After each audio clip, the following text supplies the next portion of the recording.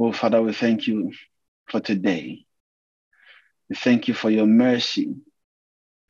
We thank you for your kindness. We thank you for your spirit, which you have given. We thank you, Father, for your spirit you have sent to accompany us, Father, in the matter in these classes, in these teachings. Thank you, Father, for it's not just letter that we are looking at, that you are even supplying your spirit as we go through these classes. Father, we say thank you.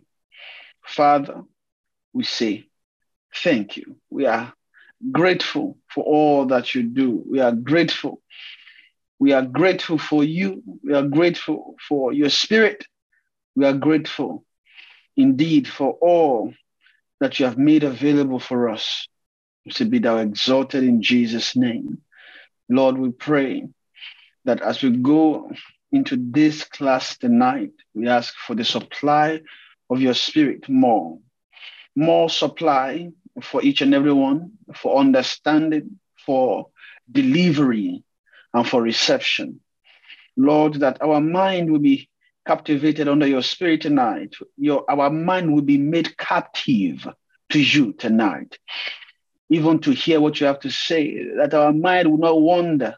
Oh, holy Maka, it will not wander away, Father, but our mind would be submitted to you and to your spirit, even as we go through these classes.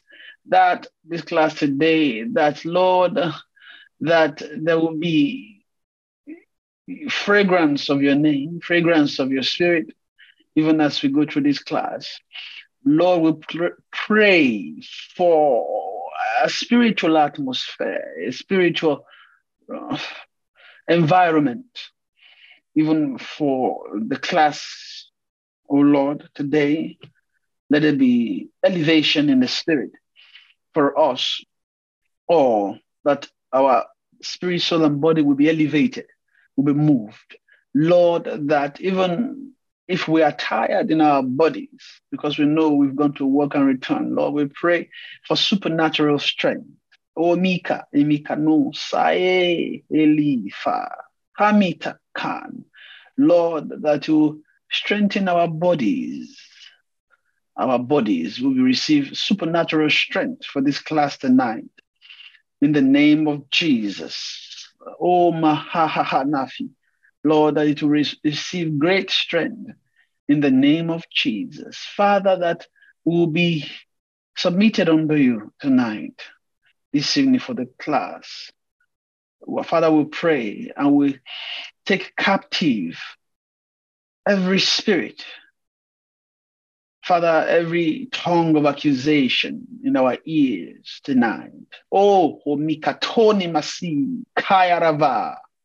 Lord, we take authority over such things, over such spirit tonight. Lord, that we only hear you, I only hear your spirit tonight. We only hear what you have to say to us.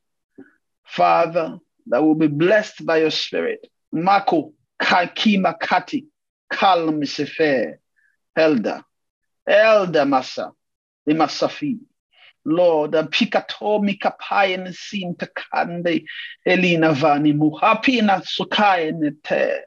Lord, Mahoma Hasifin. Lord, that there'll be deliverance tonight.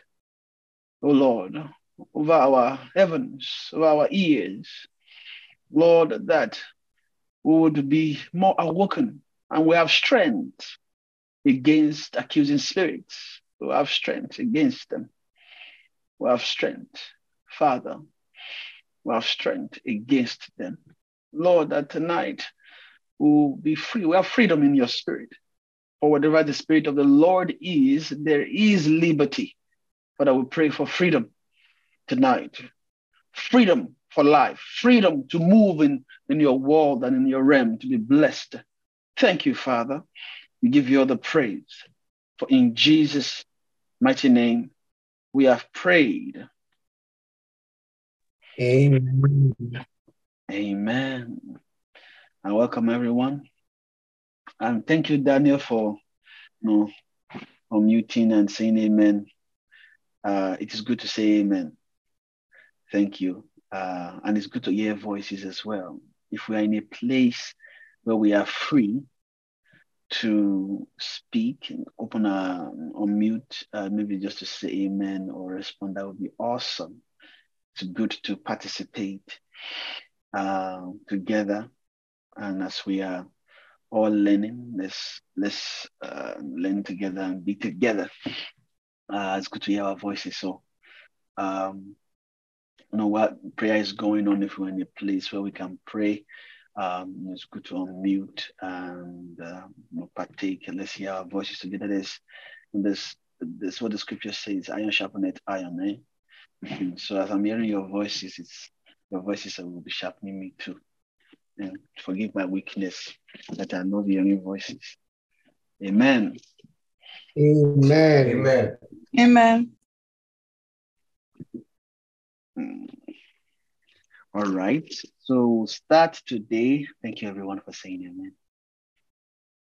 Amen. I'm excited.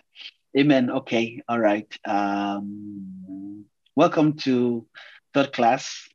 And while we are treating the resurrection of the dead, and I thank everyone that has been joining.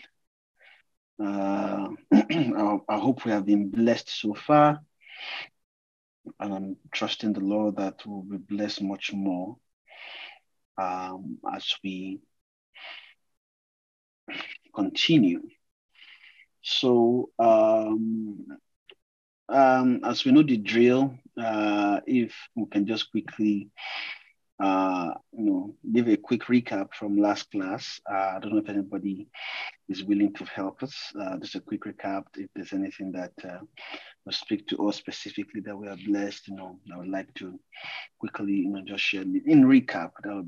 Just recapping, last teaching or last class.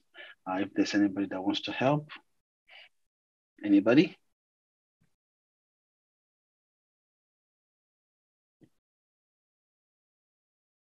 All right.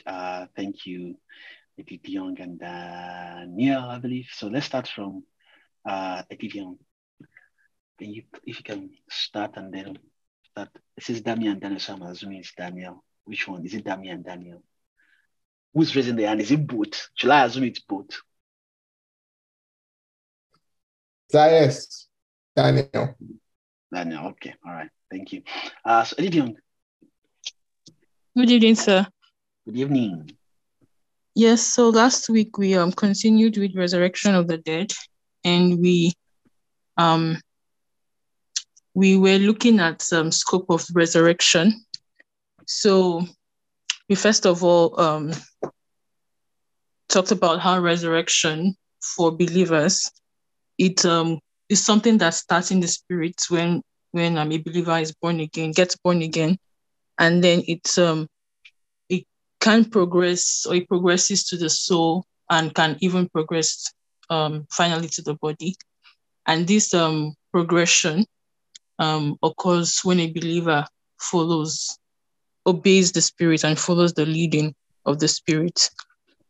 That progression of resurrection from the spirit to the soul and the body. So talking about scope of resurrection, we said that resurrection covers 3 categories of people. So first of all, looking at those who are physically dead, right? So we have believers who physically die. They would experience resurrection, the coming of Jesus, where they will experience resurrection, and we saw that believers who die in Christ are seen as asleep, not dead. And so that's why at the coming of Jesus, they would experience that resurrection.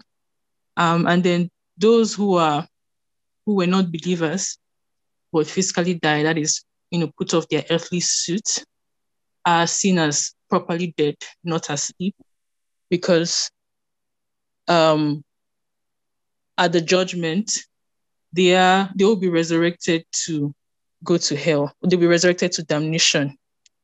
Their souls are hellbound, basically. And then the last category are those who at the coming of Jesus will still be alive, physically alive. That is, they have not yet put off their earthly suits.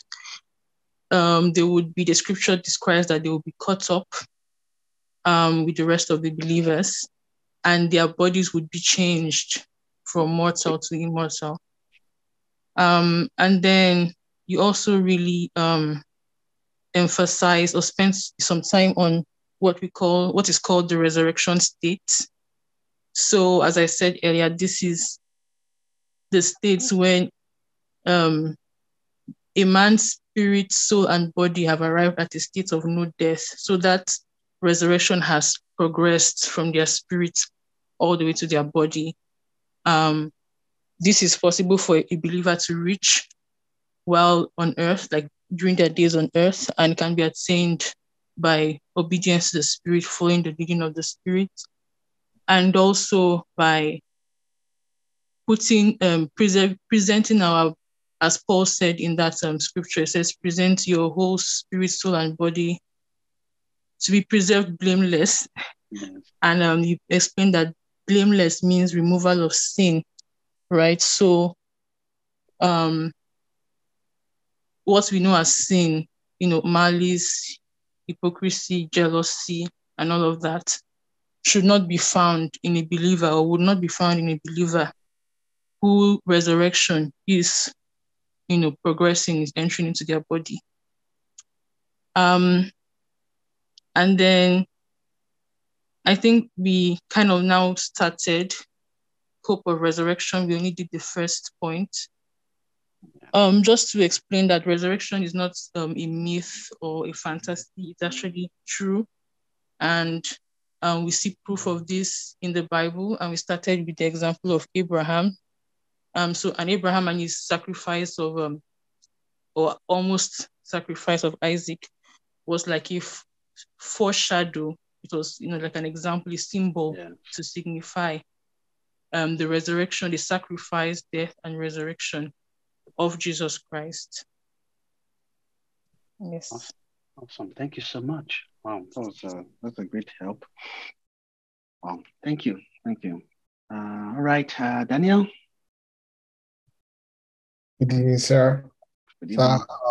I don't know if there's any need, because Eddie has said it also. But I think the part that stuck out to me very well last week was the experience versus state.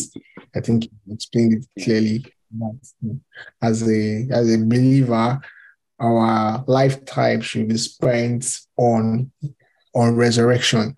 We should be resurrecting every time that we, and I think you even explained it, that what really a resurrection is all of those things that, as First Peter 2 mentioned it, all those things that we should take away, as those things are being taken away and life is being deposited, resurrection is actually happening. Those are resurrection experiences until we arrive at that resurrection state, which Eddie has also kind of explained, when you come to that full, the actual state of where your whole spirit, your whole soul, your whole body is fully resurrected. And I think at the point in the last meeting, I think, you were also trying to move into the fact that resurrection in our body is a state, but it's also resurrection in our body. That whole, we can understand healing basically in our body from this sense. When we are resurrected in our spirits, the life in our spirit pours into us, so we can also, get our bodies quickened. And I think we prayed a couple of times for people who were sick here. I also tapped into faith in that. And but what stuck out for me is that, that eventual landmark that will occur in our body will happen by the leading of the Spirit as we continuously obey the Spirit. He said it's a progression. And the reason why it's a progression, it's because we have to unlearn the things we've learned. So that's why, it's not a one-day event. We have to keep on unlearning. And that unlearning is, what we saw in Corinthians, 1 Corinthians 3, that you read, as when Paul was telling those the church that he could not speak unto them as spiritual, but unto canals, because as yes. So yeah, that's pretty much it. I was really blessed by the teaching from last week. Thank God. Awesome. Thank you. So you see that everyone does some, always speaking, always as a unique. Everybody has a unique voice. I'll label it that way. So starting from Gideon and then Daniel, now Wesley, you raised up your hand. Thank you so much, Daniel, for the addition. I'm blessed by hearing you guys, hearing from Gideon, and you. I'm already blessed. I mean, Wesley, go ahead. So good evening, sir. Good evening. Good evening, everyone. Thank you, Gideon, and thank you, Daniel. So the little I just want to add, I guess it was when Daniel was talking, I actually just remembered that you mentioned it. He spoke about, as a Christian, we need to have when it comes to resurrection, we need to have a hope. How the Bible says the hope of resurrection, and that our little obedience is basically, that's what I want to just touch on. You spoke about the fact that we shouldn't see, leading of the Spirit, no matter how small it is. I think the example you gave was if it's raining and maybe we can brag in the fact that, the Holy Ghost told me to take umbrella, so therefore, I did not get wet. What a wonder, something like that. But we're not seeing, on the other hand, that all those little obediences that we do is actually to infuse life into our soul and also into our body. So we just saw that little obediences here and there are things that actually cause resurrection to occur within us. And I guess, that's just the least I wanted to add, sir. Thank you. Thank you so much. Thank you for that addition. Okay, Daniel. All right, yeah, raising your hand again. All right. Thank you, Wesley, for that beautiful point. Daniel, are you raising your hand again? No, sir. I was clapping for Wesley, sir. Thank you. Sorry? Sir. It was the clap. Oh, a clap? Oh, sorry. I thought it was okay. All right. Thank you. So it looks okay. I guess you're clapping for Wesley as well. Oh, I'm clapping. Thank you, Daniel. Thank you, Young. Thank you, Wesley. This is a great and a beautiful recap.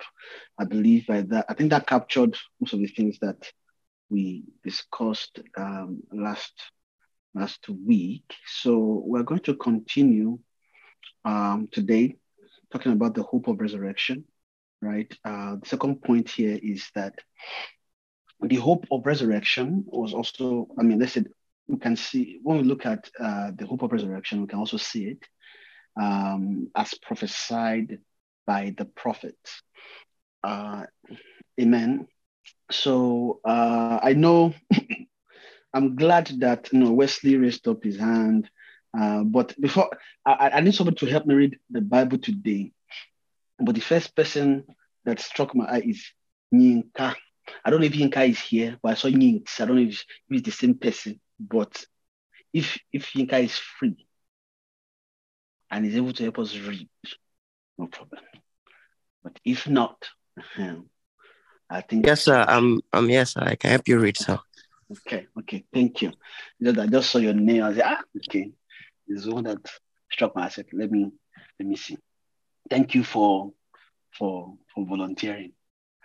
Thank you, sir. Okay. I don't know if is it volunteered or volunteer. Either which way. Thank you. Amen. Okay. All right. So we are going to read. So we've read Daniel 12 before. So I think we already have. Or I don't know if we're already used to it by now. When Daniel was talking about, it was because Daniel is also considered a prophet too, right? And it talked about those that will be raised, some to life and some to damnation, right?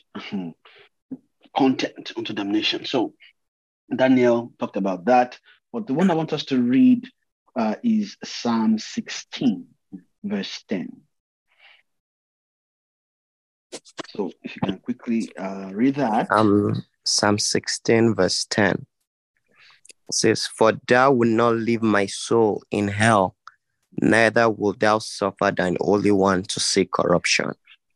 Awesome. So this psalm, of course, came before Jesus came, and that the way it was said, right? It's saying that will not leave my,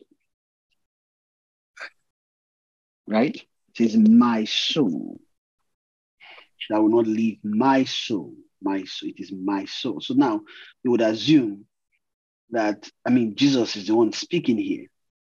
That's not as we know. So the person that went to hell and was raised is Jesus, right? So we know it's Jesus that died and was raised. He's the first begotten of the dead.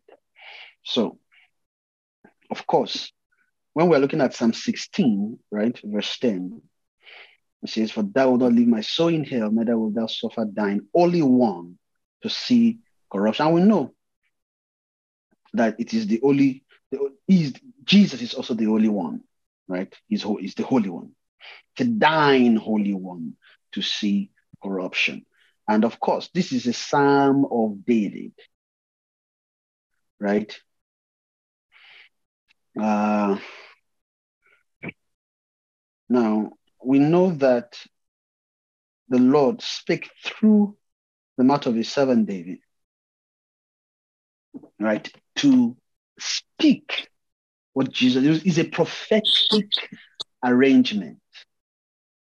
And you can also consider David a prophet. You can consider him a prophet because of some of how he acted, right? Some of the things he said. He's talking like a prophet.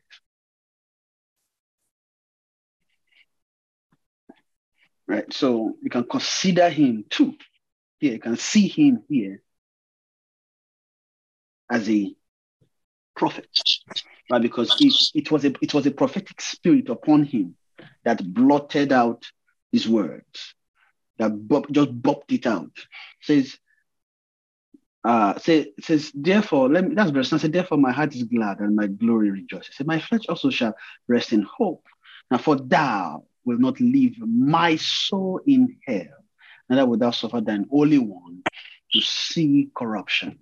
Now, of course, David might be praying concerning things he's going through, right? And of course, it seems as if he's speaking figuratively, but when the prophetic spirit is at move, different things takes place. So here, I will not leave my soul in here, and so that I only want to see corruption.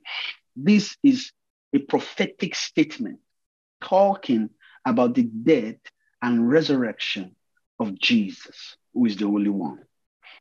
So he's talking about that Christ, that Jesus, that is to die and to raise. So that's a prophetic declaration, being said. Sorry, excuse me.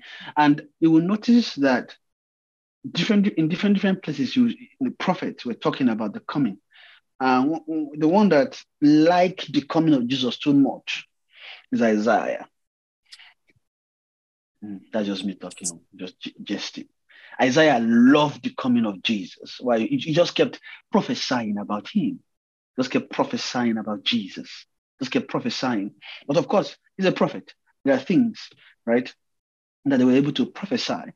Now, because of that, let's go to Isaiah 26, verse 19, and then we would see what Prophet Isaiah has to tell us here concerning the death and resurrection of Jesus.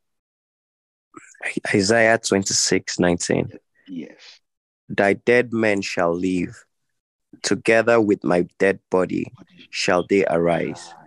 Awake and sing, ye that dwell in the dust, for thy dew is as the dew of herbs, and the earth shall cast out the dead. Amen. So we see here where Isaiah, by by the prophetic spirit, found words to talk about the death and resurrection, right? He talked here. We can smell or perceive the resurrection and the death of Jesus here. Why? Because it said together with my dead body.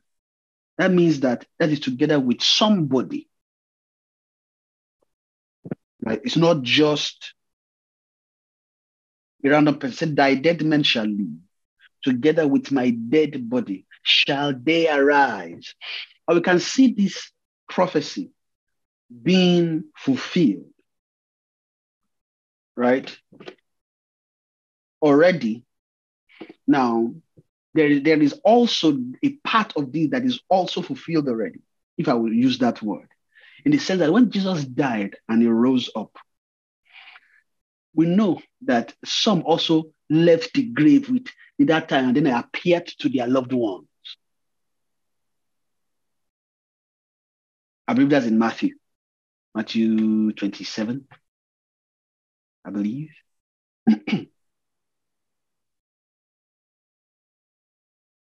So those saints, right, came out of the grave, appeared, and of course they can't stay. They have to go to where they will be waiting until the last day, right? But that's just showing us that because they said that dead men shall live. So, but that is also prophesying about us too, that will be heirs of salvation, that wherever we are dead, right, we will come to life. Now, this is also, right, talking about the deadness of our spirit, if you look at it that way, which is also brought to life. So us being quickened in our spirit, right? That is a provision made when Jesus died and rose up.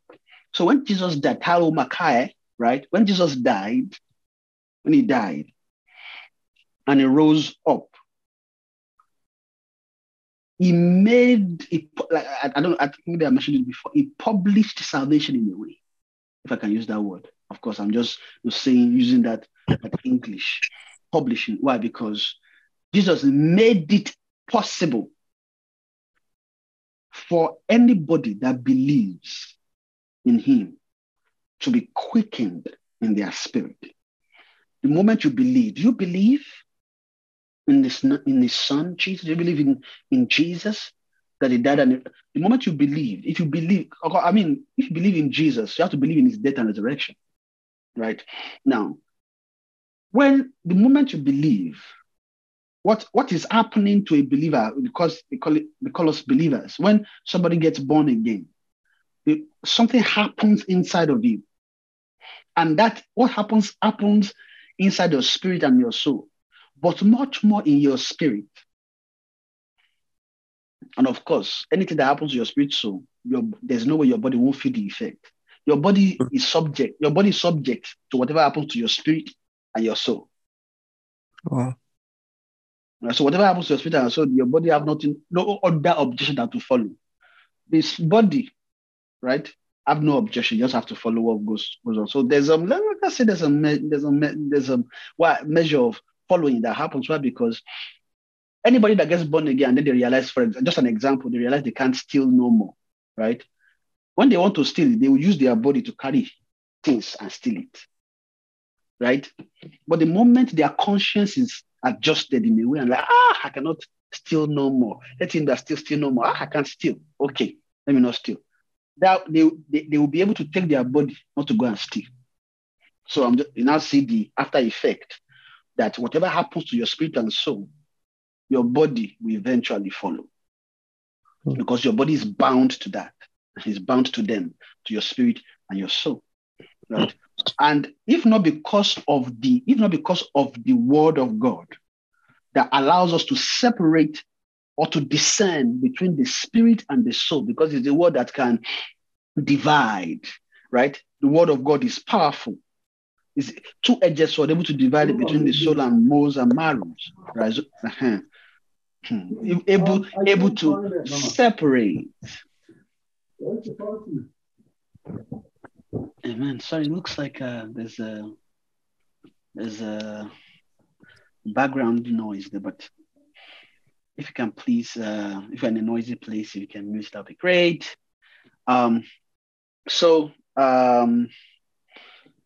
We have the after effect, right? I'm not sure of it. The body does not have any other choice than to follow whatever happens.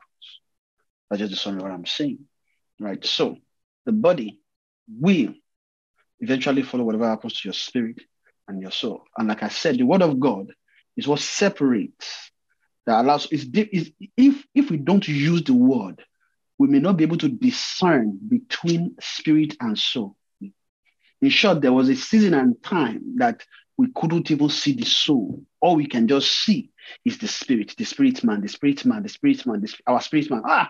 Feed your spirit man. Yes, which is true, right? But as we are feeding our spirit man, there's a gap missing, which is, okay, what role does your soul play in you as a man, right? So that area, because we couldn't discern it was difficult to truly move fully into the, or it's difficult for salvation, or let's say for resurrection, to move at a terrific speed, right? Into the soul, and eventually, like we know that it progresses from your spirit, starts from your spirit, progresses to the soul, and then to the body, right? Now, and we know that this happens by obedience of the spirit. So what happens is that anybody that can obey the spirit, as long as you can obey the spirit of God, it is easy for the Lord to do a work to move those things into you. So there's no way you will be following the spirit, and in a way they won't be retraining your soul. There might still be many things to be resurrected from in there, but work is ongoing on in there. Now imagine somebody that is not following the spirit. If everyone wants to help the progression of resurrection in their soul, there will be difficulty. Why? Because the soul is not obeying, it's not moving, it's not changing. So there's difficulty in the area. But let's not talk too much about that aspect for now, because just talking about resurrection, Professor, I know I've explained a lot around the soul aspect. So, but I believe the Lord just perhaps wanted us to just share in that area again. Maybe that's why that is also coming, right? But it is important, right, that we know that there is a work that happens in our spirit. And Jesus is one that makes it possible that the moment you believe, something happened in your spirit.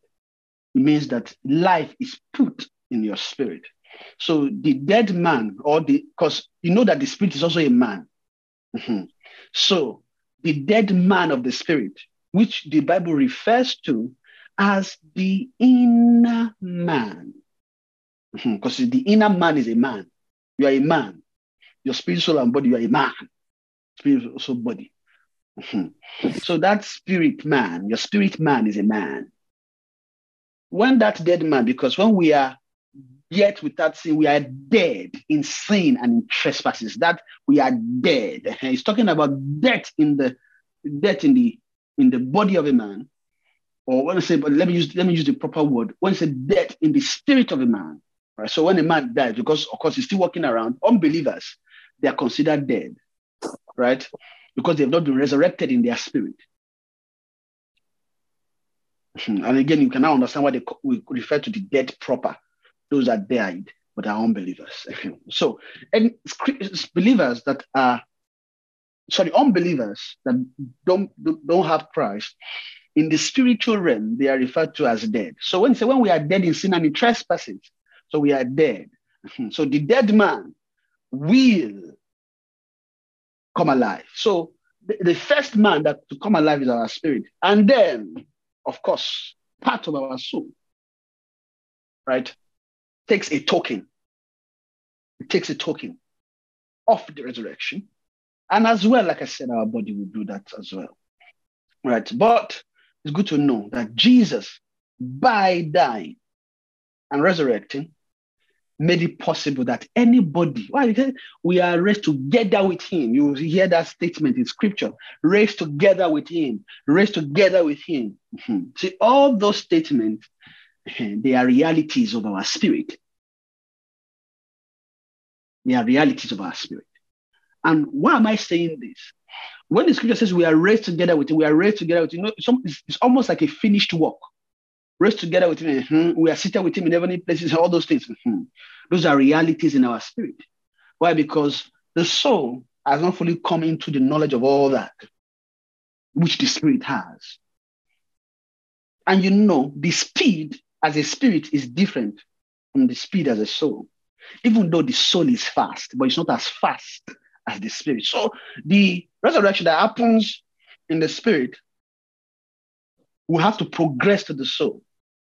We know that our soul is faster than our body. So we have different speeds in man.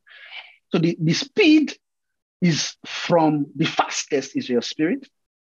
The next fastest is your soul. The least fast is your body. Kayama. And this will help us to understand this as well, that any struggle tied to our body is not something too difficult. But Satan makes it look like it is difficult. Right? Because most of the time they are easily addressed by one wisdom here and there. Why? One of the things is that, thank God, because God slowed down the body seriously. If the body is as fast as the soul and the spirit, we have problem in this world. We have serious problem. Why? Because the same way you have thought of something, quickly before you know it, you can hold yourself. Let me pause. No, let me not. If it is the body that is doing that, it means that you might have done different atrocities, which might be difficult to take back. But thank God for his mercy that he slowed the body down. But we understand that there is speed in our spirit. Is the fastest. Why? That's why you can pick certain things that don't even happen yet. It's possible you can just pick things in your spirit. It has not happened yet. Or maybe you are interacting with a brother and then maybe you said something that you didn't think too much. That maybe you even said it in your heart with the pure mind, but you can pick. It's like this thing offended my brother. Okay, did I offend you with this thing? Sorry, I didn't mean it that way. What is happening? There's a communication, speed. Holy Ghost quickly communicated to your spirit, picked it. If you remove that transaction, your soul, it might take time before you realize that he has done something that,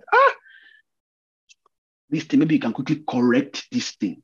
And when the Holy Ghost is telling you to correct something, it doesn't mean that it is even necessarily for you. I mean, of course, you partake of it. But what I'm saying is, or the sense I'm trying to say is that when you might not have done something that looked obviously wrong, but you could have done something to your brother, and the Lord might want you to do something to just dispel the cloud that might be over your brother, which of course will also affect you. But let's just see that angle. But we can move forward, right? So in summary, there is a lot of speed in your spirit, which is faster than your soul. So your soul, in the same way, when we are, and I believe I'm using the word resurrection right here to also talk about salvation in a way, but because this also helps us to understand salvation of the soul.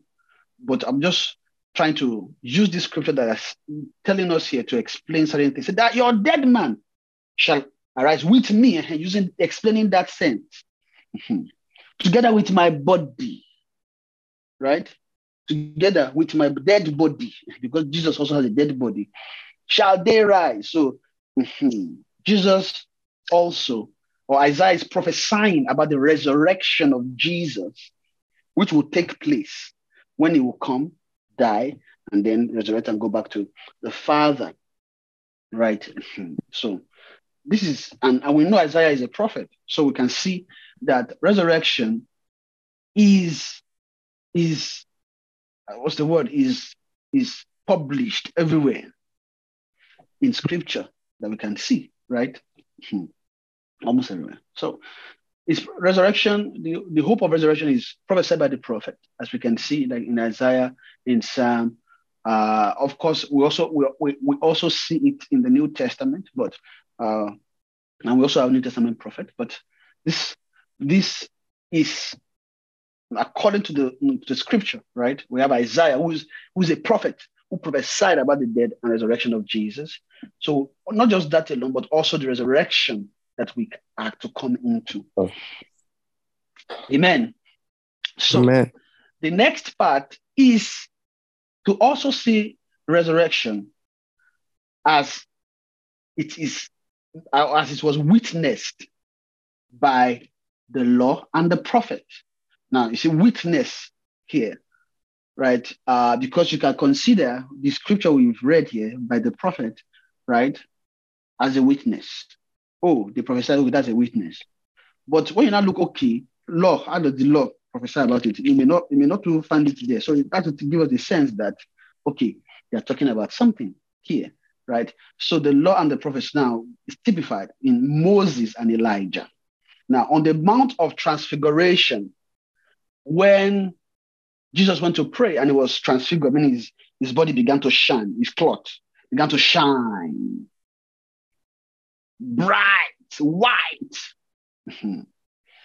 Two people appeared to him, Moses and Elijah, and they spake with him and they talked about his death and resurrection.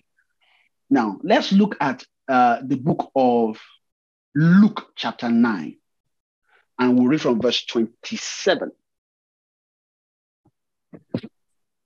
Luke 9, 27. It says, "But I tell you of a truth, there be some standing here which shall not taste of death till they see the kingdom of God." Okay, well, let's go to 28. "And it came to pass about an 8th day after this saying, he took Peter and John and James and went up into the mountain to pray. And as he prayed, the fashion of his countenance was altered, and his raiment was white and glistening. And behold, there talked with him 2 men, which were Moses and Elias, who appeared in glory, and spake of his decease, which he should accomplish at Jerusalem." Thank you. So they spoke of his disease. So they're talking about, they spoke of his death. You know, when they say somebody is deceased, meaning they died. So they were talking about him dying, which should happen. So that means that don't happen yet. It should happen. So they also talked about, or they witnessed the resurrection of Jesus, right? The man Christ Jesus. They witnessed that. And we can see that in the Mount of Transfiguration. Amen. And also, we can also see examples of that between the Pharisees and the Sadducees. So they also have the teaching concerning resurrection, right? They know about it, but just there's a major difference between the two. The Pharisees believed in resurrection, but the Sadducees don't. They don't believe in resurrection.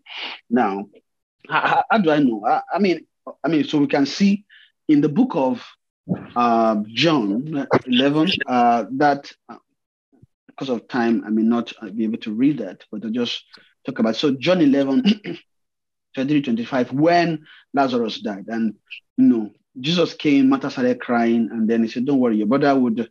And I said, "I know that he will live at the resurrection. He would live at the resurrection." But Jesus now said, "No, I am the resurrection and the life." Right? So if Martha did not know about resurrection, she couldn't have known about the last day when resurrection would take place. So she's aware, right? So the Jews knew about that doctrine of resurrection, but it's just not generally accepted by everybody. So let's see the book of Acts 23, verse 6. Let's read that. That's where Paul declared himself a Pharisee, just to explain something. But let's read it. Acts 23, verse 6. Acts 23, 6. Yes. "But when Paul perceived that the one part were Sadducees and the other Pharisees, he cried out in the council, 'Men and brethren, I am a Pharisee, the son of a Pharisee. Of the hope and the resurrection of the dead I am called in question. You see here, when Paul, sorry? Oh, no. Okay. You see here, when Paul, no, so this was when Paul was called, he was going through a whole lot of he went through different issues before they eventually threw him to the Romans, right? Before the Romans sent him, ship him to Caesar, I believe. But they ship him. So Paul was talking to the people here, and in talking, he discerned that, because he was talking to the Jews, so he discerned that some of them were Pharisees, some of them were Sadducees. But he now said, men and brethren, I am a Pharisee. So he identified with the Pharisees, the son of a Pharisee, of the hope and resurrection of them, meaning that they believe and they have a hope of resurrection of the dead, right? So he is showing us here that the Pharisees do believe, but the Sadducees don't. Now let's read Matthew 22, verse 23. So we'll see the Sadducee side as well.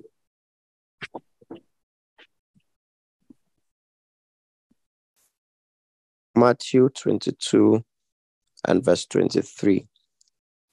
Then the same day came to him the Sadducees, which say that there is no resurrection, and asked him, saying, Master, Moses said, if a man die, having no children. Okay, no, sorry, 23. Yes, so 22 and 3, yes.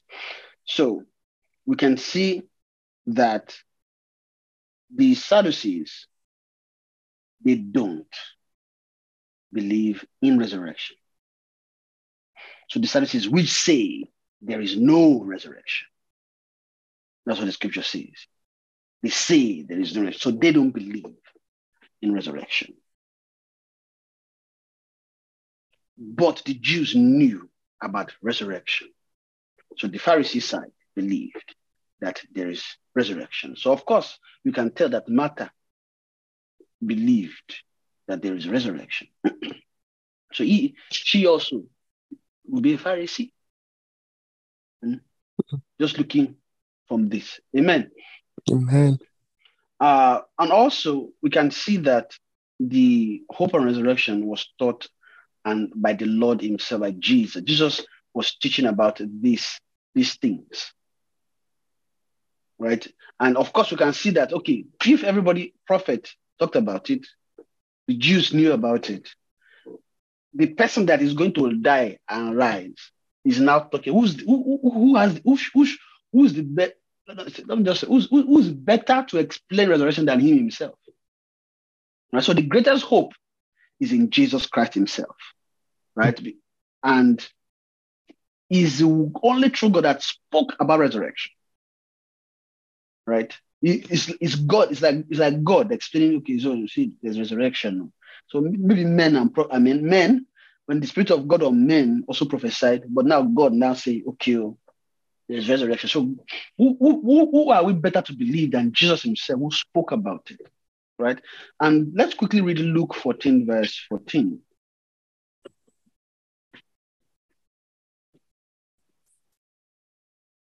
Luke 14:14.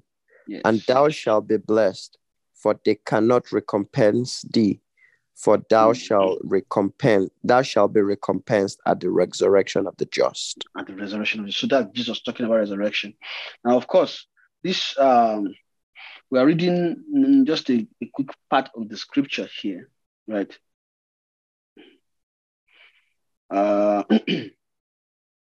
But Jesus was in the house of a Pharisee, right? And then I think Jesus was, I would say, teaching, and then he say, okay, if you have an ask, will you, talking about, is it lawful to, heal on the Sabbath day, asking questions. Then he started answering them. If you have a donkey and he has fallen into a pit, will you leave it there? So after that, they move into another conversation talking about, the rooms, all that. So Jesus then now talked about resurrection right here, and that shall be blessed, for they cannot recompense. So he's talking about, so later I started talking about, if you have friends, right? You have dinner, you call your friends, and no, all your big people, right?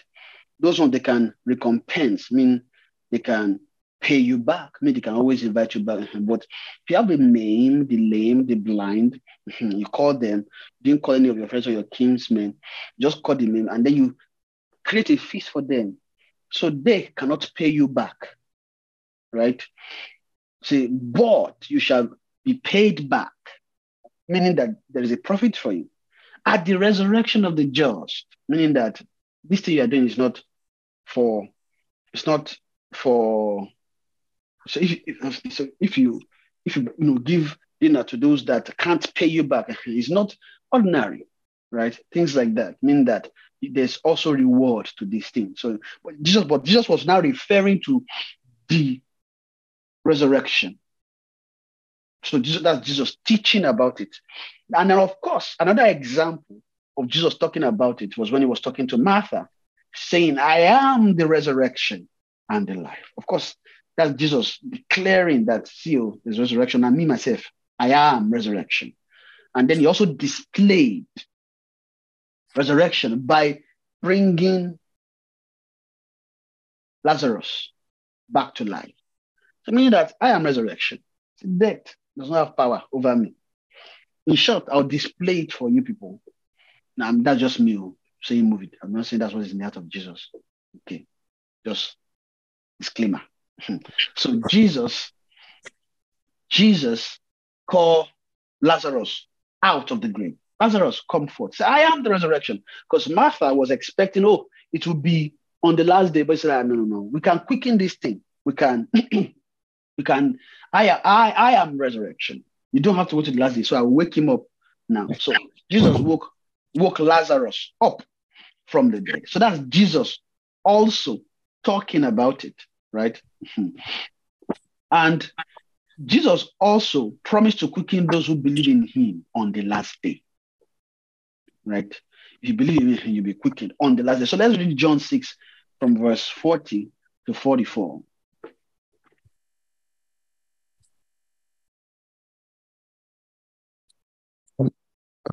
John chapter 6 from verse 40 to 44, yes.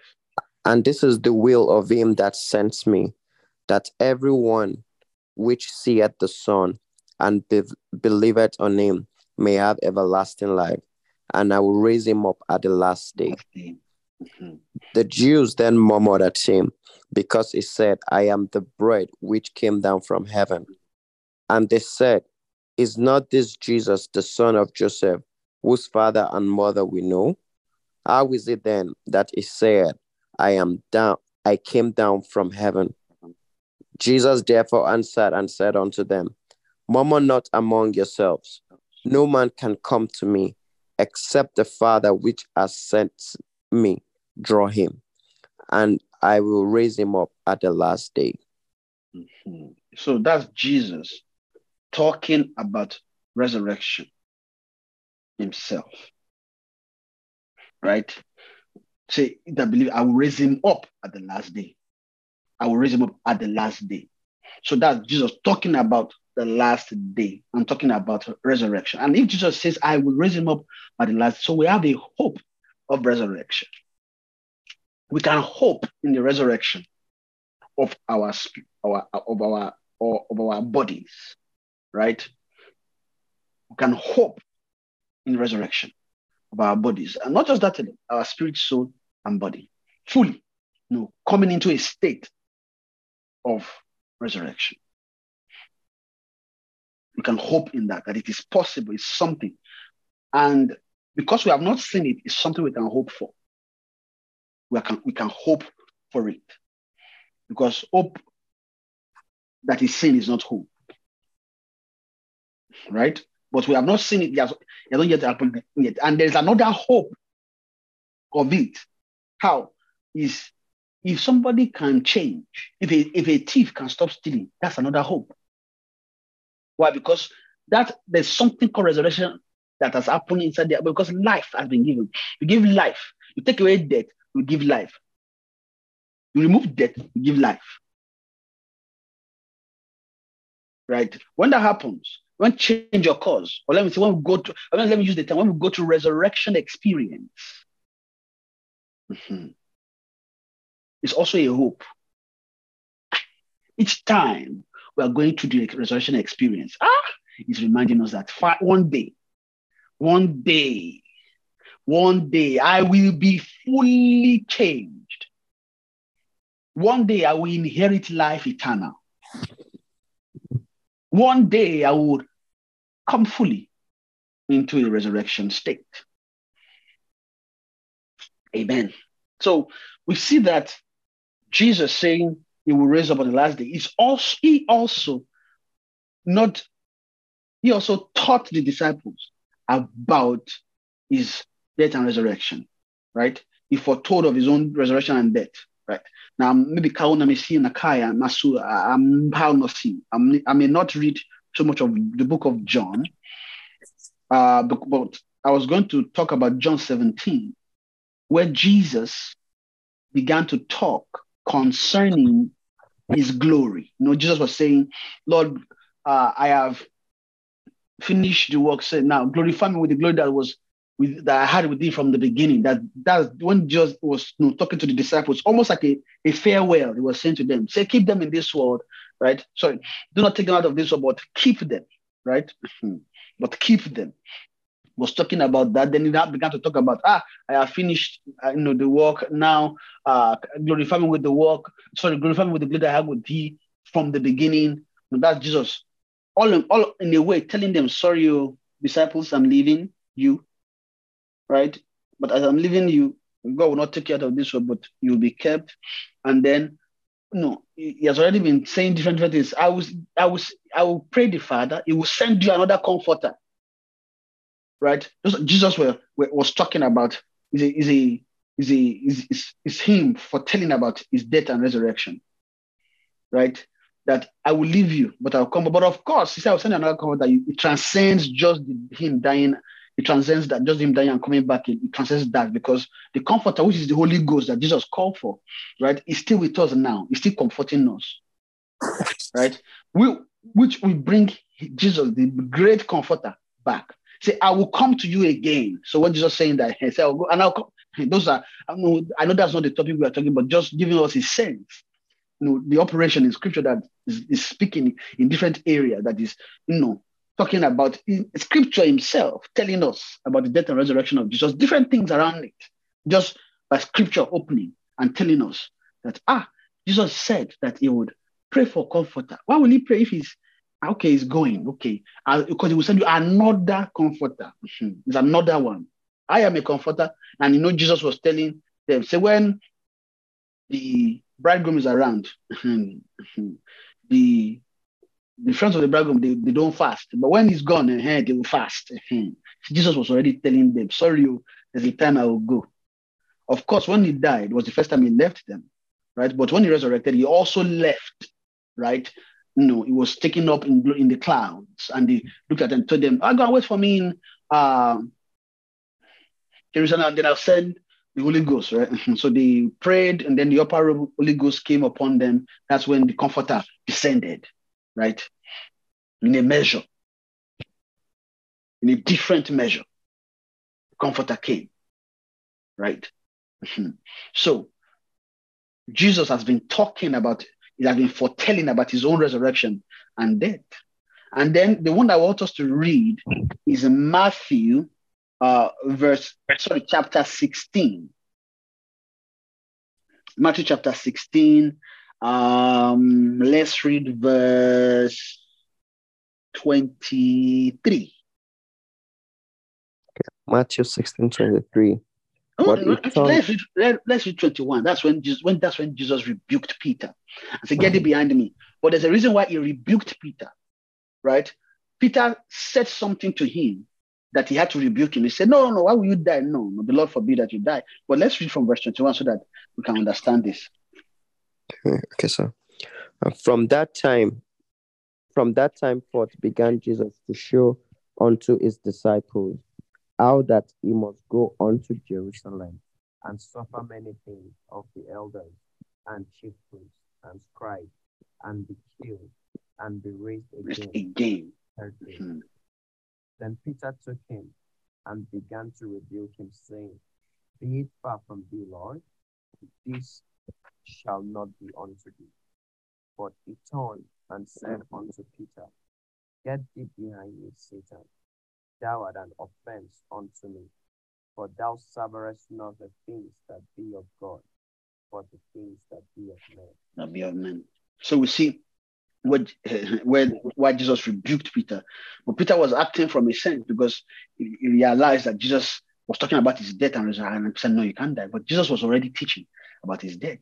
And of course, when we read from verse 20, it says, From that time forth began Jesus. So we wonder, what is that time? Now, we need to understand that earlier, Jesus was asking them, Who do you think I am? Right? And then they were saying, some say you're a prophet, but who do you say I am? Then Peter was the one that now said, Thou art Christ. Right? Thou art Christ, the Son of the living God. So later, Jesus now beat them. Say, please don't tell anybody that I am Jesus, the Christ. Then he began to tell them that he's going to die and resurrect. So this is Jesus talking about his own death and resurrection, right? Which is also showing us, giving us a hope that resurrection is real. It's not a fantasy. It is a reality. Resurrection is a reality. It will happen. It is happening, and it will happen.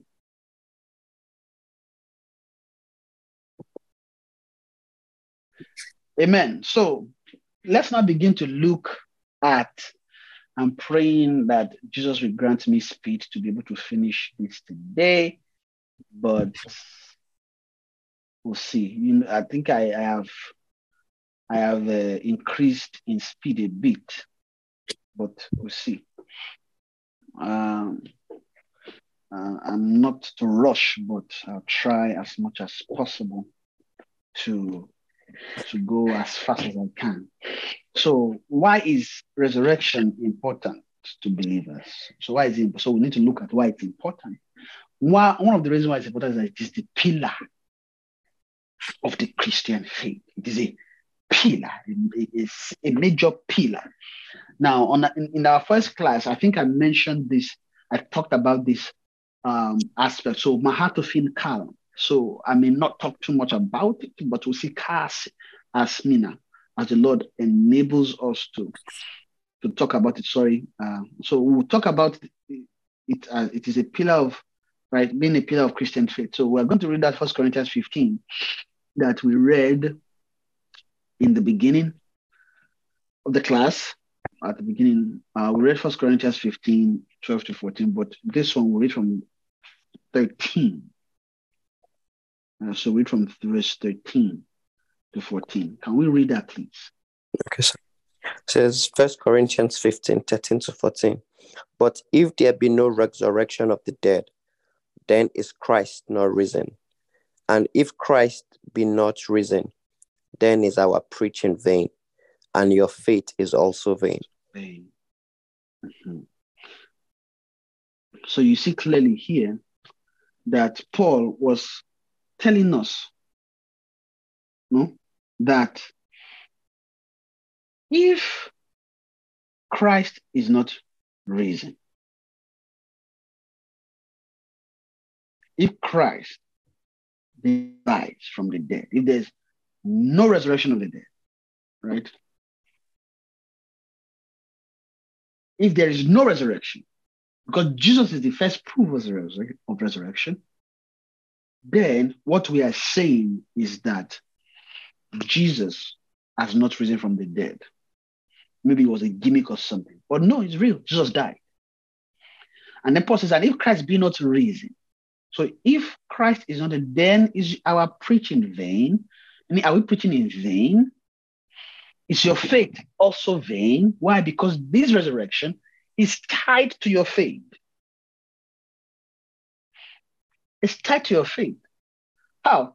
Jesus came, partook of flesh and blood, and he is like any other man. You know, we like to say that Jesus is God, and because he's God, he came, he did not sin. And him not sinning was part of the ability. It's because he's God that he did not sin. No, that's not true.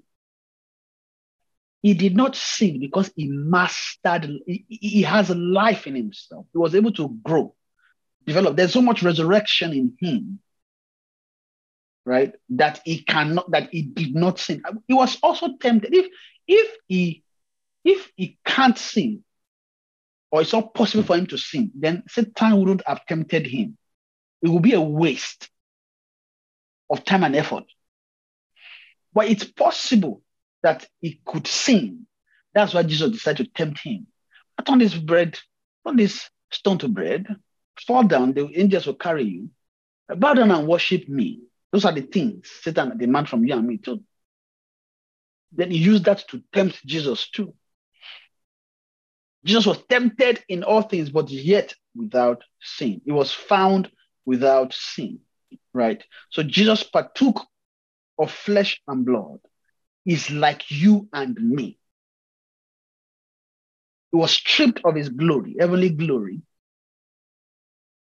He became just like you and me. If not, he wouldn't have been able to publish salvation for you and me. How? If he's not like you and me, then his death and resurrection would have been for nothing. Why? Because every high priest taken from among men is ordained for men in things pertaining to God. That's what Hebrews tells us. Hebrews chapter 5, I believe, was telling us that every high priest taken from among men is ordained for men in things pertaining to God. What does that mean? Nahosma. It means that we can't take a goat and use it to mediate for men. That is why the blood of bulls and goats, right, could not take away sin. It was okay for some time, but it could not take away sin, right? But Jesus came to become like you and me, defeat death, overcome sin, and then he died, he destroyed death. Death is swallowed up in victory.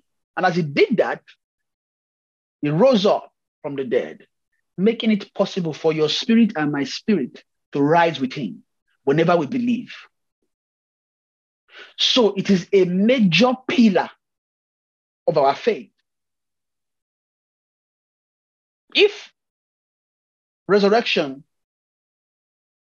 is not there, or Christ did not die and is not risen, then how will our spirit receive resurrection? Or how will our spirit be quickened? The quickening of our spirit is tied to the resurrection of Jesus. You can't fault that. The moment you remove resurrection away, then we should start looking, okay, so what salvation do you have? Which Jesus did you believe in? Okay, so how are you able to believe in him and then you consider yourself a Christian? Because you can't say I am changed if you do not believe in Jesus.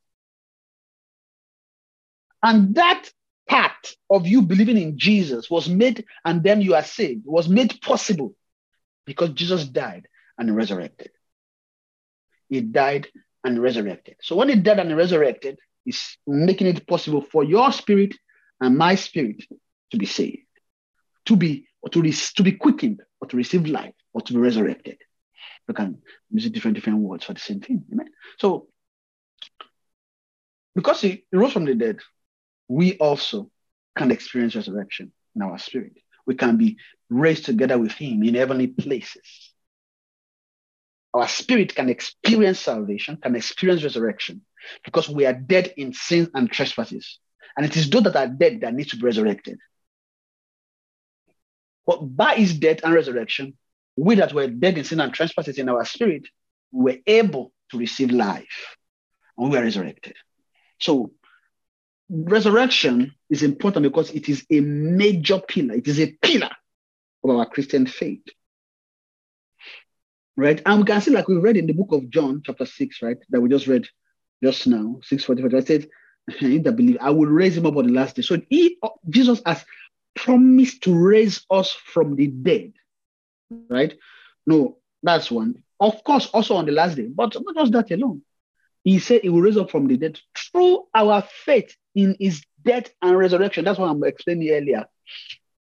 Right? He has promised that he will raise us up from the dead. We that we are dead in sin and trespasses will be raised through our faith in his death and resurrection. Right? So, if the dead rise not, that if Jesus did not rise, our faith is vain. It is vain. The major anchor of our faith, right? The major anchor of our faith, on which our heart believe and our mouth confess, that anchor of our faith unto which our heart believes and our mouth confess that Christ rose from the dead. Sorry, is that Christ rose from the dead. Is that Christ rose from the dead. The major anchors, sorry, let me repeat it so that it is clear. The major anchor of our faith unto which our heart believe and our mouth confess is that Christ rose from the dead. That's what is in the book there. It is a major anchor. You must believe, and you must believe in your heart, right? And confess with your mouth that Jesus rose from the dead. And that faith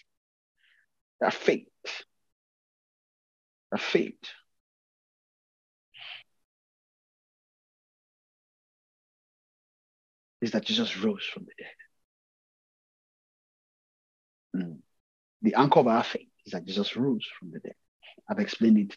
That's why I was telling us all these things about Jesus and him dying and publishing or making it possible for anybody that believes in him and confess that, he's risen. You believe in him.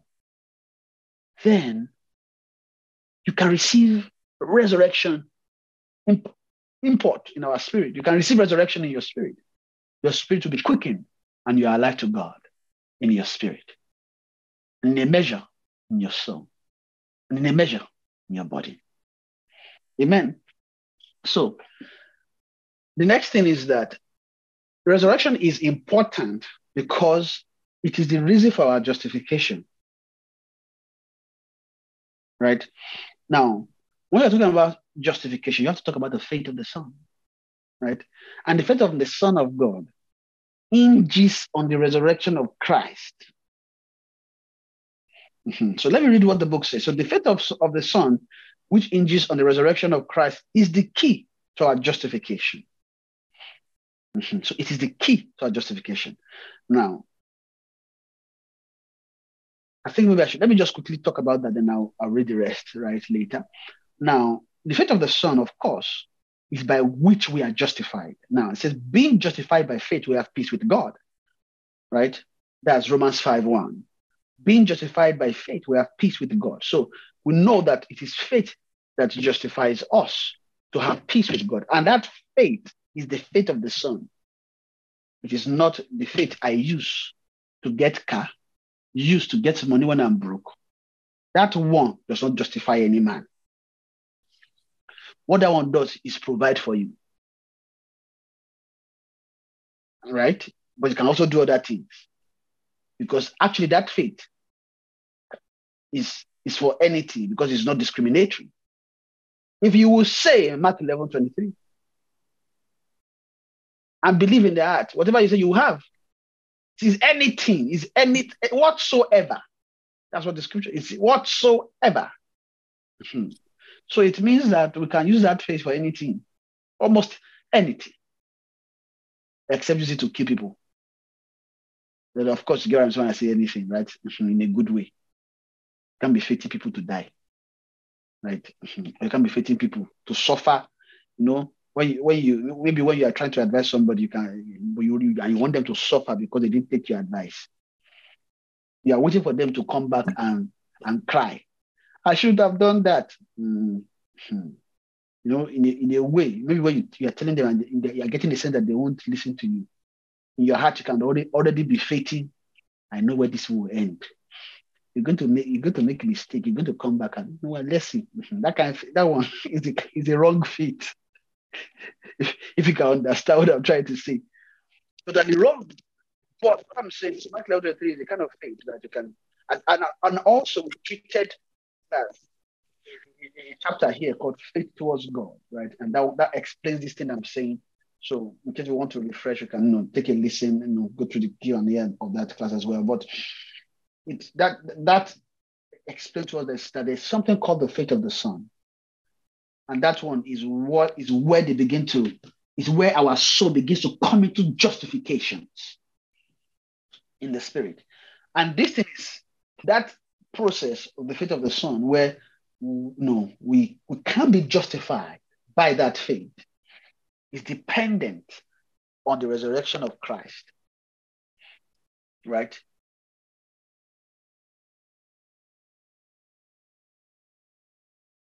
It's dependent on that.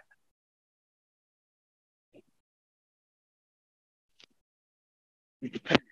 But that faith of the Son is the key. But if you're going to be justified, you cannot be justified if you have not believed Jesus. Being justified with God. Let's actually read Romans 5:1 and 3. Romans 5:1, please. Let's read it. And then we'll read Romans 4. Yes. Romans 5:1. Therefore, being justified by faith, we have peace with God through our Lord Jesus Christ, by whom also we have access by faith into this grace wherein we stand, and rejoice in hope of the glory of God. You see that this being justified by faith, it is true our Lord Jesus Christ. True our Lord Jesus Christ. But you can't talk about true our Lord Jesus Christ. We are talking about his death and resurrection. It is through him. It's every provision in him.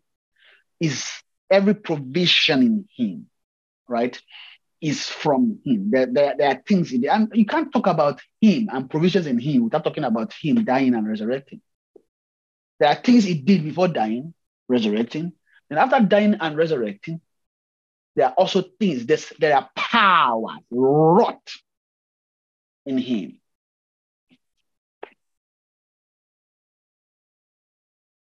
Right? And I think it will be a lot easier if you just read Ephesians chapter 1, verse 20. Let's read from 20. I think we might get to 21. Okay, so Ephesians 1:20, which he wrought in Christ when he raised him from the dead. You see? Let's read 19 so that we get the context. Okay, sir. And what is the exceeding greatness of his power to usward who believe, according to the working of his mighty power, which he wrought in Christ when he raised him from the dead and set him at his own right hand in heavenly places. Amen. See this scripture? I'm not going to talk too much about it, but I just want to let us see something quickly about this faith that we are seeing here. Say the faith of the Son, which hinges on the resurrection of Christ, right? So this faith of the Son that we're talking about is the power of God unto salvation. That's Romans 1, right? Is the power of God unto salvation, right? I'm not ashamed of the gospel of Christ, for it's the power of God on salvation. And say, to the Jews, to the Greek. Then it says, for therein is the righteousness of God revealed from faith to faith. I'm not sure of the gospel of God. It is the power of God. It is the power of God. Then let's say, therein, the gospel of Christ, which is the power of God. Inside that gospel is the faith of God revealed from faith to faith. Sorry, is righteousness of God revealed? Righteousness of God is revealed from faith to faith. But we know that faith is talking about this faith of the Son. The faith of the Son is revealed from faith to faith. But what the key I want to bring you is the power. I just want to explain how that power links to this resurrection that we're looking at, and how it is the reason for our justification. Because this faith, right, being revealed is the key to our justification. But that faith is the power of God. But that power of God, how did he get there? And Ephesians 1 is telling us that there's a power that God wrought in Christ when he raised him from the dead. So, because Jesus was raised from the dead, there's all kinds of things were happening in Jesus. When I say all kinds of things, spiritual, I'm trying to use movie face to show us this movie. Oh, Jesus is Lord. It's 8:30. Wow. Time has gone. I'm sorry, guys. I thought we just started. I thought we just started not long ago. Sorry. Wow, sorry. I was just talking about Jesus. That's why I'm excited. I only have 30 minutes left today. Wow. Hi. Jesus is Lord. That means I must move forward faster. But let me quickly finish this. And I'm trusting God that God will grant us speed in Jesus' name. House. Amen. So it says, so that power, like I was saying, that power that was wrought in Jesus when he raised him from the dead. That's the resurrection. Raised him from the dead. It went through resurrection. All kinds of spiritual things was happening in Jesus. A lot of things. In that manner, I wish I can show us movies so we can, when somebody raise up, then you see gang, and then you see light shining around, and then maybe something, maybe you can just quickly zoom to the DNA, see something, things are changing, and that kind of movie I want to show. Can be seeing that movie of what is going on in Jesus. But what they're not telling us is that when he was raised from the dead, there's a power wrought in him when he was raised from the dead. And that power is the key to our justification. And this justification is what has to happen to our soul. This justification has already happened to our spirit because our spirit is Christ. And I believe this justification too is talking about, in a measure, our spirit here, right? So when your spirit, the reason why, or let me just quickly use this as an example, is when you are born again and you can call yourself a child of God and you know you are not yet perfect, it's because somehow you are being justified in your way. Right? There's a justification at work. How? In the sense that although you made a mistake, the Lord forgives you or forgave you because you repented. And of course, you have to repent, right? You repented, and because of that, God didn't just throw you away because maybe you made a sin or you. I don't want to use the word. I want to use the word. You made a mistake, so that I make it more serious. Because if I say when you sin, it can look simple. Sin is not something we should be playing with. Understand? And so I'm using the word when you make a mistake spiritually. But don't sin, please. So when somebody sins and then they can ask for what can even give you smell to I can repent, I can ask for forgiveness. It's because in your spirit there's some justification there. You're not yet dead still. If they remove all the justification, they remove all the sanctification, everything from your spirit, once you sin like this, you just go. Understand? But there's some justification. This one is I'm just trying to show us a movie. But they're saying that the reason for our justification with God, right, is the resurrection. So resurrection is important because it's the reason for our justification. Because when God raised Jesus from the dead, God wrought a power in him, which if we can have access to, or if we can gain, then we can be justified. So the book says, if Christ is not raised, then he has not died. Of course, if he had not died, then God has not gotten for us the blood of atonement. Right? So, of course, there's what I was explaining earlier about the justification in our spirit, right? That when Jesus died, right, there's the blood to atone for our sins, the blood of atonement, to atone for us. It came from Jesus. That blood must be shed. And that is why he had to shed his blood, died, was raised. In that place, there's a spiritual shedding of blood taking place too for you and me.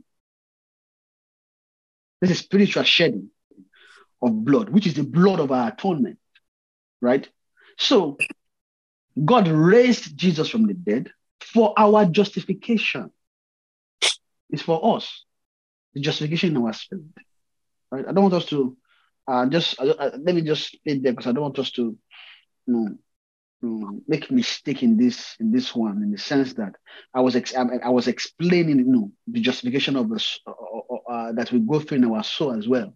But of course, using the sense that when we talk about resurrection, it starts from your spirit, progresses to your soul, and then to your hand. That's the sense. But now I'm talking about what happens to you and me. Now, when Jesus died, right?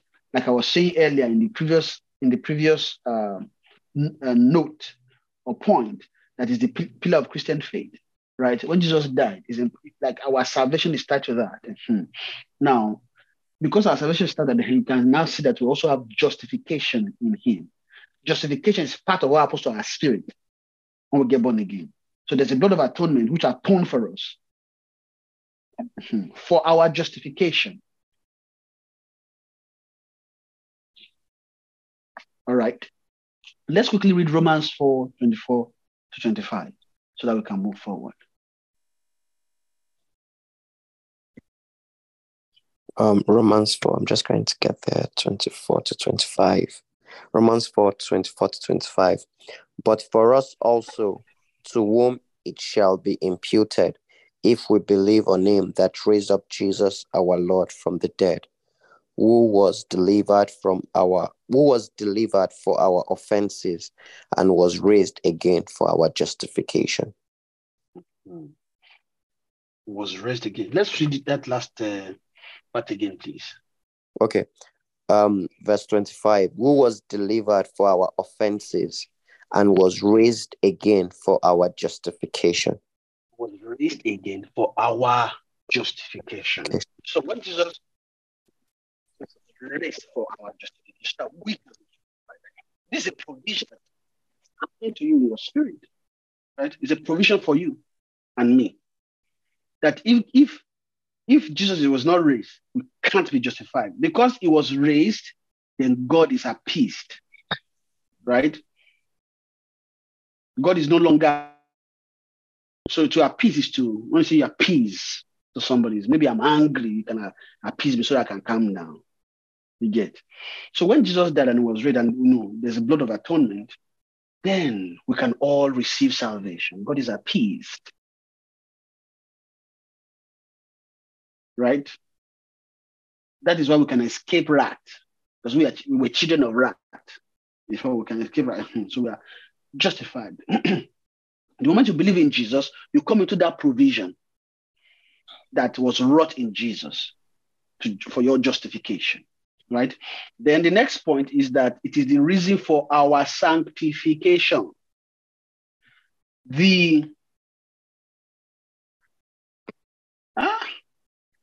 I'm trying to, okay. I will try and speed up a bit. Okay, so it is a reason for our sanctification. So let's read 1 Peter 1 and 1 Peter chapter 1, verse 2. Okay, 1 Peter 1:2. Elect according to the foreknowledge of God the Father, through the sanctification of the Spirit, unto obedience and sprinkling of the blood of Jesus Christ. Grace unto you and peace be multiplied. Grace unto you, and peace be multiplied. Amen. So it said, if Christ is not raised, I'll just quickly read that, and then I think probably it'll be a lot faster if I read everything and then talk about it. Okay, so it says here that if Christ is not raised, ye are yet in your sin. So that's 1 Corinthians 15:17. We read it earlier when we started the class. Christ died to sanctify us wholly. So we read that. So I think we should read that verse. Okay, sir. Verse 1 Corinthians 15:17. Let's quickly read it if possible. So that we just see. I think it's already said here in the book, but let's just read it. 1 Corinthians 15:17 says, and if Christ be not raised, your faith is in vain. Ye are in your own sins. If Christ is not raised, yet in your sins. So, Christ died to sanctify only. Sanctification is by the resurrection of our spirit. So you see, by the resurrection of our spirit.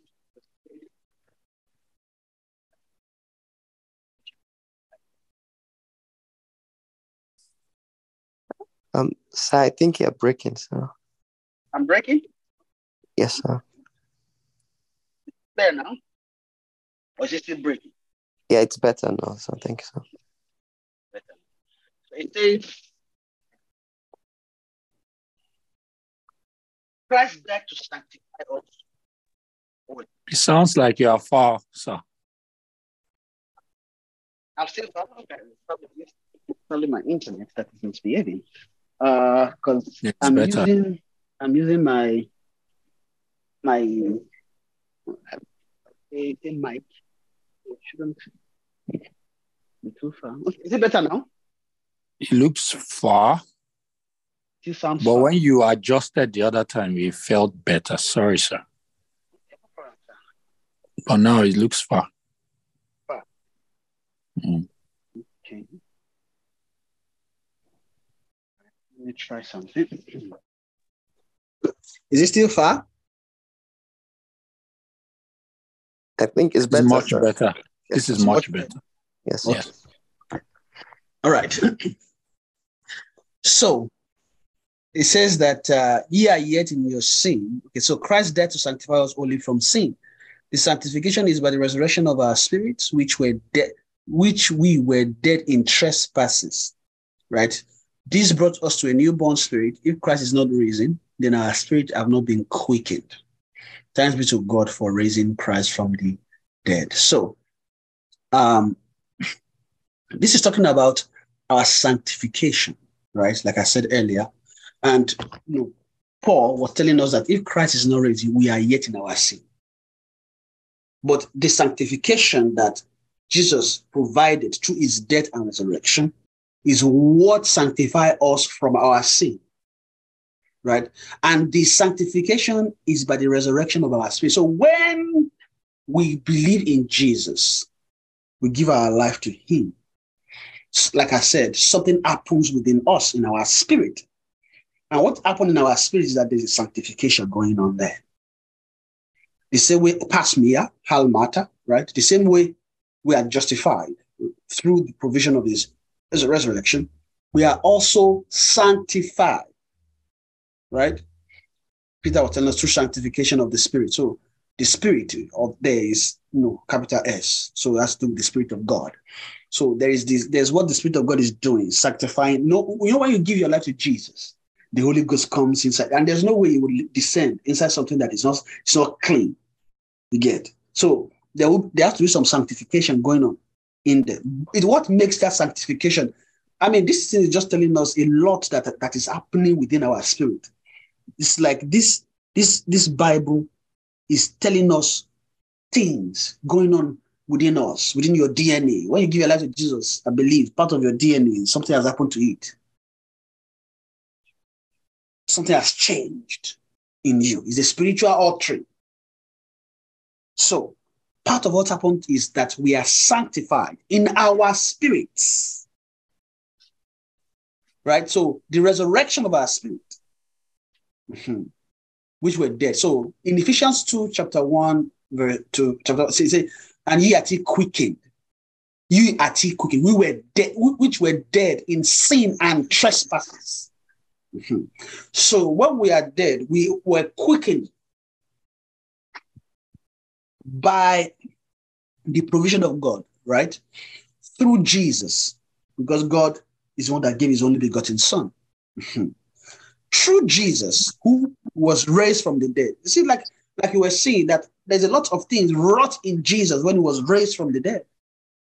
Right? So then our spirit must have been sanctified when we give our life to Jesus. It has to be.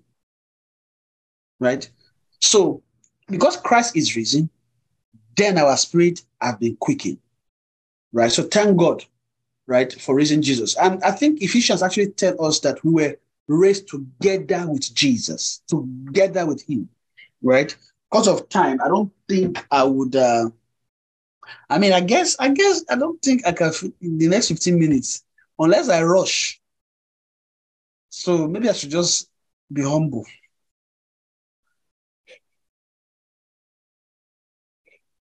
Amen. So let's see if I can finish this one, right? Before we go today, because we only have like a few. So this Ephesians 2, 1-2. Brian, please, if you can read it. I think we should read it. So we just see that tells us that he was with Christ. So yeah, let's read it, please.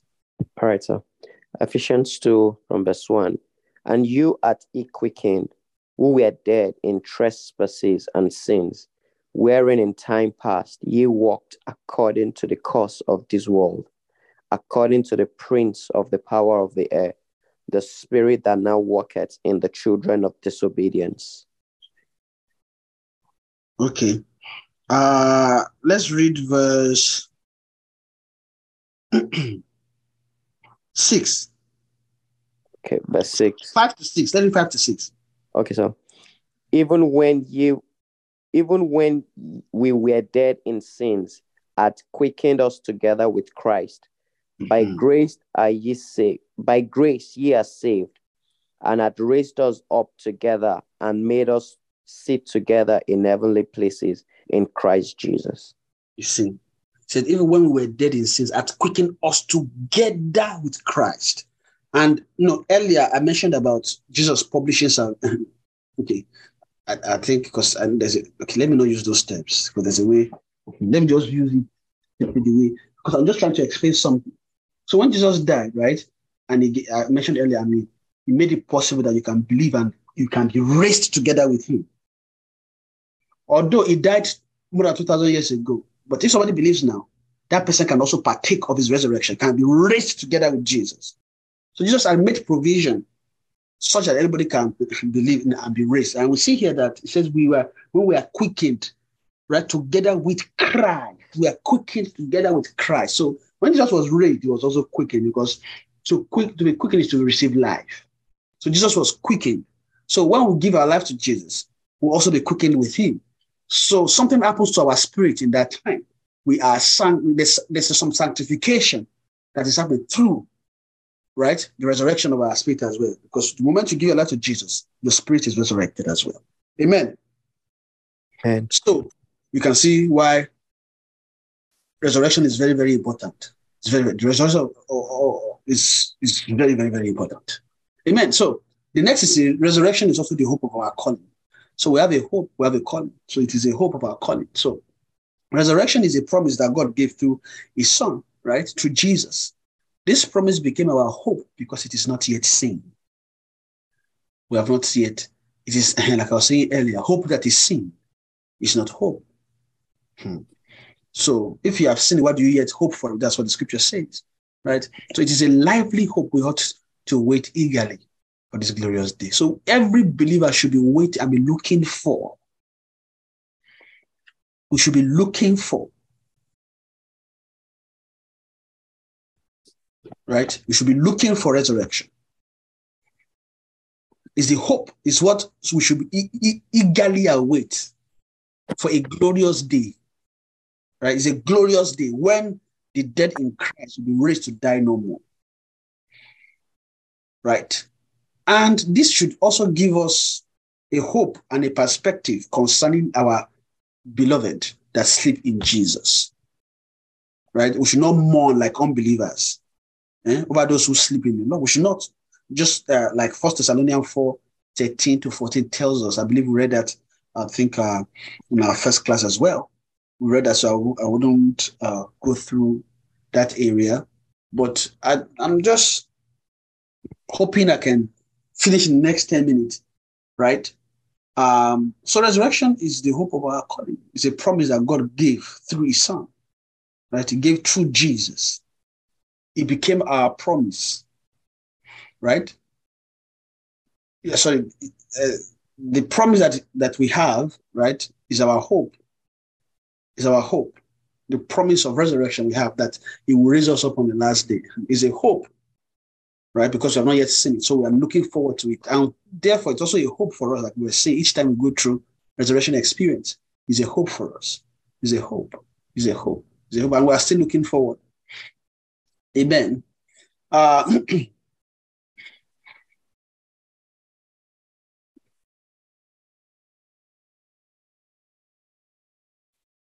Now, because we have this hope, so death is no longer a threat.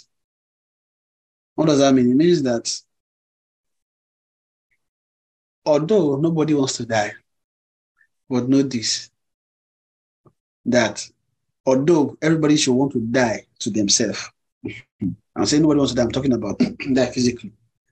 And that dying physically should also be tied, right? No wanting to die physically should also be tied to fulfilling, coming into life, right? Because it is anybody that will go into death that would progress sin and make it, the Lord also will be looking, how can I end this thing? Right?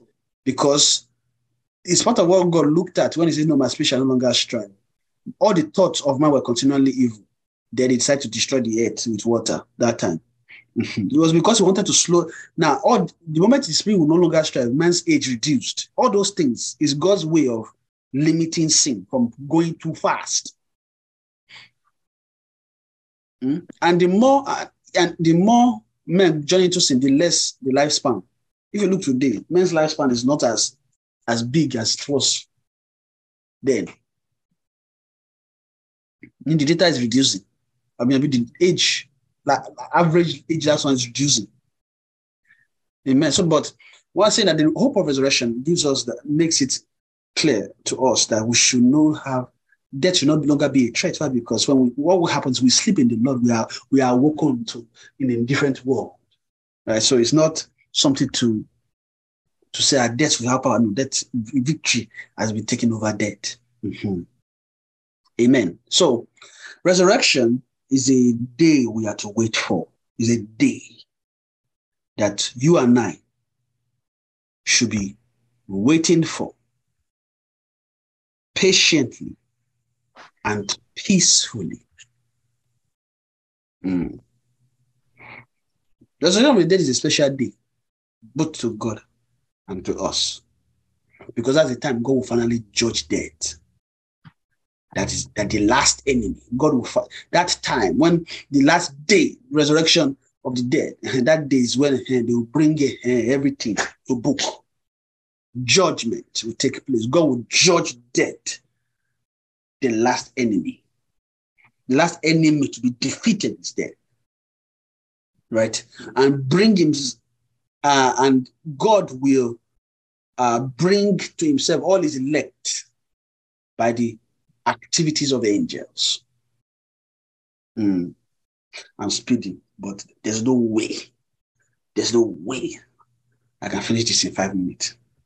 So I'll just talk about this a bit, and I think I'll just hold off here because I'm looking at the other content that we have, and I think it might be better not to rush things. And I think we have been blessed so far. Thank you, Holy Spirit. My heart of feedback speak. Thank you, Jesus. So, Thank you, Lord. We understand that resurrection is the hope of our calling, right?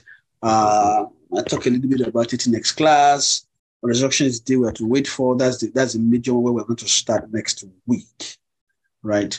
And then I'm trusting God and I believe by God's grace now it's not too much again. What we have is just small content left. So I'm trusting God that by next week we will be able to finish this. Amen. Are we blessed so far? Yes, sir. I think I'll stop here and then we'll pick it up again next week in this resurrection. Is something we have to wait for eagerly. So I'll pick it up from there next week. And can we just begin to bless the name of the Lord today? I will thank you.